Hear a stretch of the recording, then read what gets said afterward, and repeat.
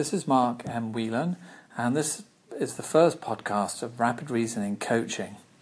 The purpose of this new program is to explore ideas, practices, and techniques that pertain to improving the performance, productivity, and purpose of inspired leadership. We'll be looking at the latest developments across the globe and from the past as they pertain to you and me as leaders, and to help resolve some of the mysteries of successful leadership in an ever-changing world. We explore why leaders do some things that they do, and also why they don't follow up with some of the things they could do, why they believe and behave the way they do, and how the butterfly effect of their actions and practices affects the organization and their personal lives. Our most distinguished academics can seldomly keep up with the rapid pace of change in the workplace, as the organization and business environments are continually evolving with both technology and market opportunities. Despite the success of many entrepreneurs, few are able to hold on to their positions in the long run, and they find themselves losing the influence at the helm, simply because they either plateau or are unable to persuade and influence the collective decision makers, i.e. the board or customers. We know that with certainty that we perform at our very best when we are striving towards the fulfillment of a purpose that encompasses both their business responsibilities and our own sense of achievement.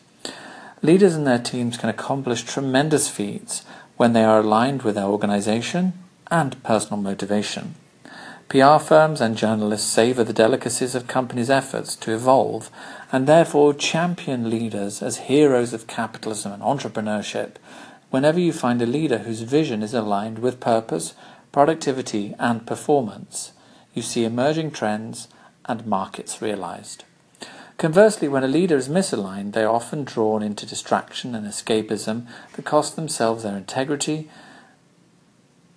and their business the competitive advantage that it so desperately needs in this age of technological advancement.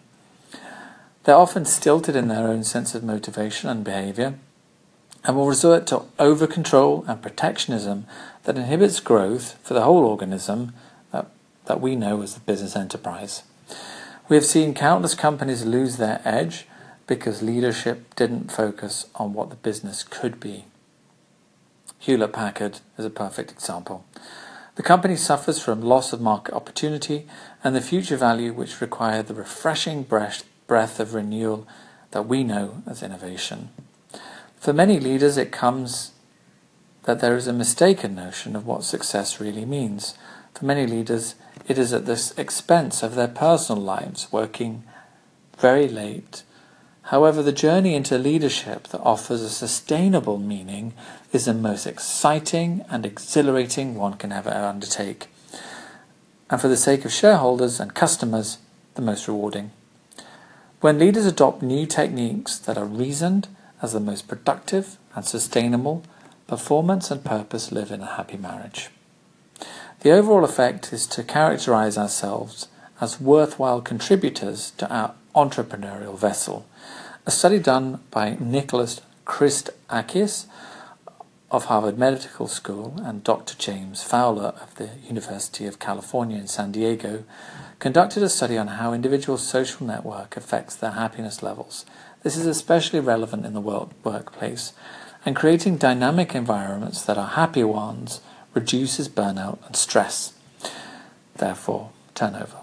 This brings the purest water of renewal into our work environment, and it should come as no surprise that companies such as Google and Airbnb have created a happier environment in order to keep the water of renewal flowing. It's like the waterfalls of Yosemite, always fresh and constantly flowing. The important bridge here is to learn from where we currently are and where we want to be, being aware of the flow state and keeping our awareness on what is emerging too.